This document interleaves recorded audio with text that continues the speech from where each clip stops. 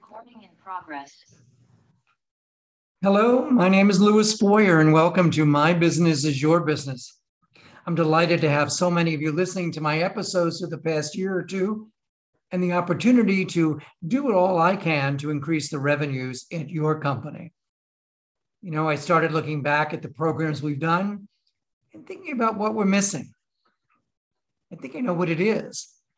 I think it's great to be able to get that customer in front of you, but I also know that it takes a lot of work and a lot of effort to ensure we even have a customer. And sometimes it's all about the marketing, because you need a marketing plan and a marketing strategy before you even can have that customer meet you face to face or via the phone.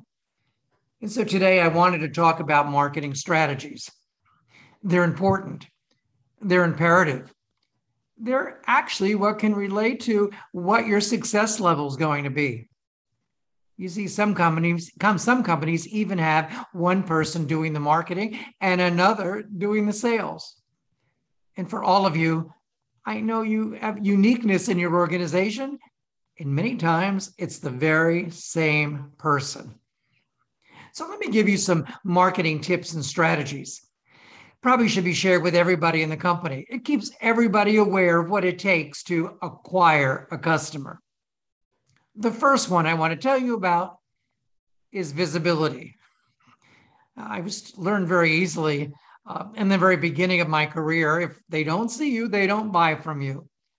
And so if you're not part of that top of mind awareness, you probably will never be increasing your revenues in your community. We don't buy from people we don't see. We don't buy from people we don't know.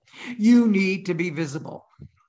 That may require you to join any number of professional organizations in your community. Maybe it's your local chamber of commerce. Maybe it's a local charity group trying to raise money for a particular association. But whatever it is, it makes you more visible. Go, do, join, become a part of something bigger than yourself. Visibility is important, especially if it's in front of certain customers that could be shopping from you in the near future. Number two, look at your budget. You know, I'm somewhat concerned when I look at budgets and I don't see any line item related to marketing. No one's put away any money just for advertising, just for a flyer, maybe just to be at a health fair or to attend a luncheon or conference where customers may be. Budgeting is a financial commitment. It's a work commitment. It's a time commitment. Some people in their budgets have allotted 10 to 20 to even 25% of their revenues to budgeting. You know, in my research, I find there's companies that have actually set aside 40 to 50% of their revenues because they know they need to be seen. They know that when you're looking for a car, they want you to think of them. Or if you're looking for a pain medication, they're the number one company that comes to mind. Or maybe it's even going out to dinner and it's their restaurant you consider. But you've got to commit that to your budget. You've got to make sure you've committed money and you've committed time. Because it's great to put away the money and then you walk around saying, I just don't have time to do that. Well, you do need to make time to do that. Number three, review the return on your investment. And that means every time a customer calls, ask them how they heard of you. Did they read about you in the paper?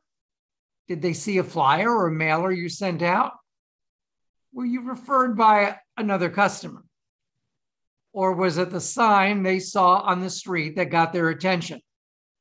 The signage in your window? Get a hold on exactly where your money's going. And you know what? If you don't track it, you'll never be able to evaluate what's an appropriate, good, or even a bad investment. And my feeling is if you don't track it, and you waste money, you will continue to do it over and over again because you really don't know if it's working. So review the return. And that may mean at the end of every conversation on the phone, or after somebody walks into your store or closes out the deal and buys something, you ask them, how'd you hear about us? Write it down. Share it at a staff meeting. Make sure it becomes part of your planning. If so-and-so is working, if the ads in the local paper are working, that's where we need to be. And I'll tell you what that does. It makes us sit down at the end of the year and not only look at our budget for next year in terms of how much money we have in the bank, but how well we use the money in the year previous. And then we need to know we need to keep track of a post-marketing history. Keep track of all the reports of how many people came in to see you, why they came in and how they heard about you, and take a look at just a few years past. Begin to create a file on where business is coming from. And you know what? It's not only year to year, it's often month to month. Some months in certain communities may be way better for advertising than others. You know, there's certain areas of the country where there are more tourists or actually people living for 6 months out of the year. You need to know what that is. You know, maybe September, October, and March and April are two of the most inhabited months in your community. Or maybe in your town, it really doesn't matter. But you may want to take a look at that. Sometimes it's even the hour of the day. If you're looking at online advertising or you're looking at radio advertising, maybe it's the drive time hour in the morning and the afternoon. But you want to have a history. But you can't create a history if you don't talk to the customers and find out why they came to you, how they heard about you. And finally, it's frequency. You know, we know in sales, sometimes it takes 4 to 5 calls before someone actually buys anything. Maybe 2 or 3 before they said, you know, Louis Foyer, I finally recognize that name. You've got to do this over and over. I'm doing it close to 40 years. Talk about repetition. But you know, I know what marketing is all about. And I feel for marketers, it's not an easy task. It's a plan, it's a strategy, it's an investment. It's easy for salespeople to go out and make a sales call when your company is already recognized from community advertising, from word of mouth, and hopefully from even a great product. So review these marketing strategies with everyone in your department. Use the programs on My Business is Your Business for your staff education. You know, when I first started in the business, the owner of the company gave me some of the best sales advice ever.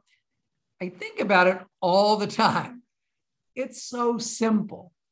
He used 2 words. When I asked him, I said, well, John, what's the best way to get business? And he said, well, when you start your marketing plan, put down these 2 words. It's called show up. People do business with people that actually show up. And you know, I think that's what marketing is all about. Showing your face, your name, your sign, your logo. Hopefully it's your great personality and your passion for doing the best for your customer. Marketing can be fun. It's like following the map that takes you directly to the bank. Except not your bank, you're headed to someone else's bank because you've got something great to share.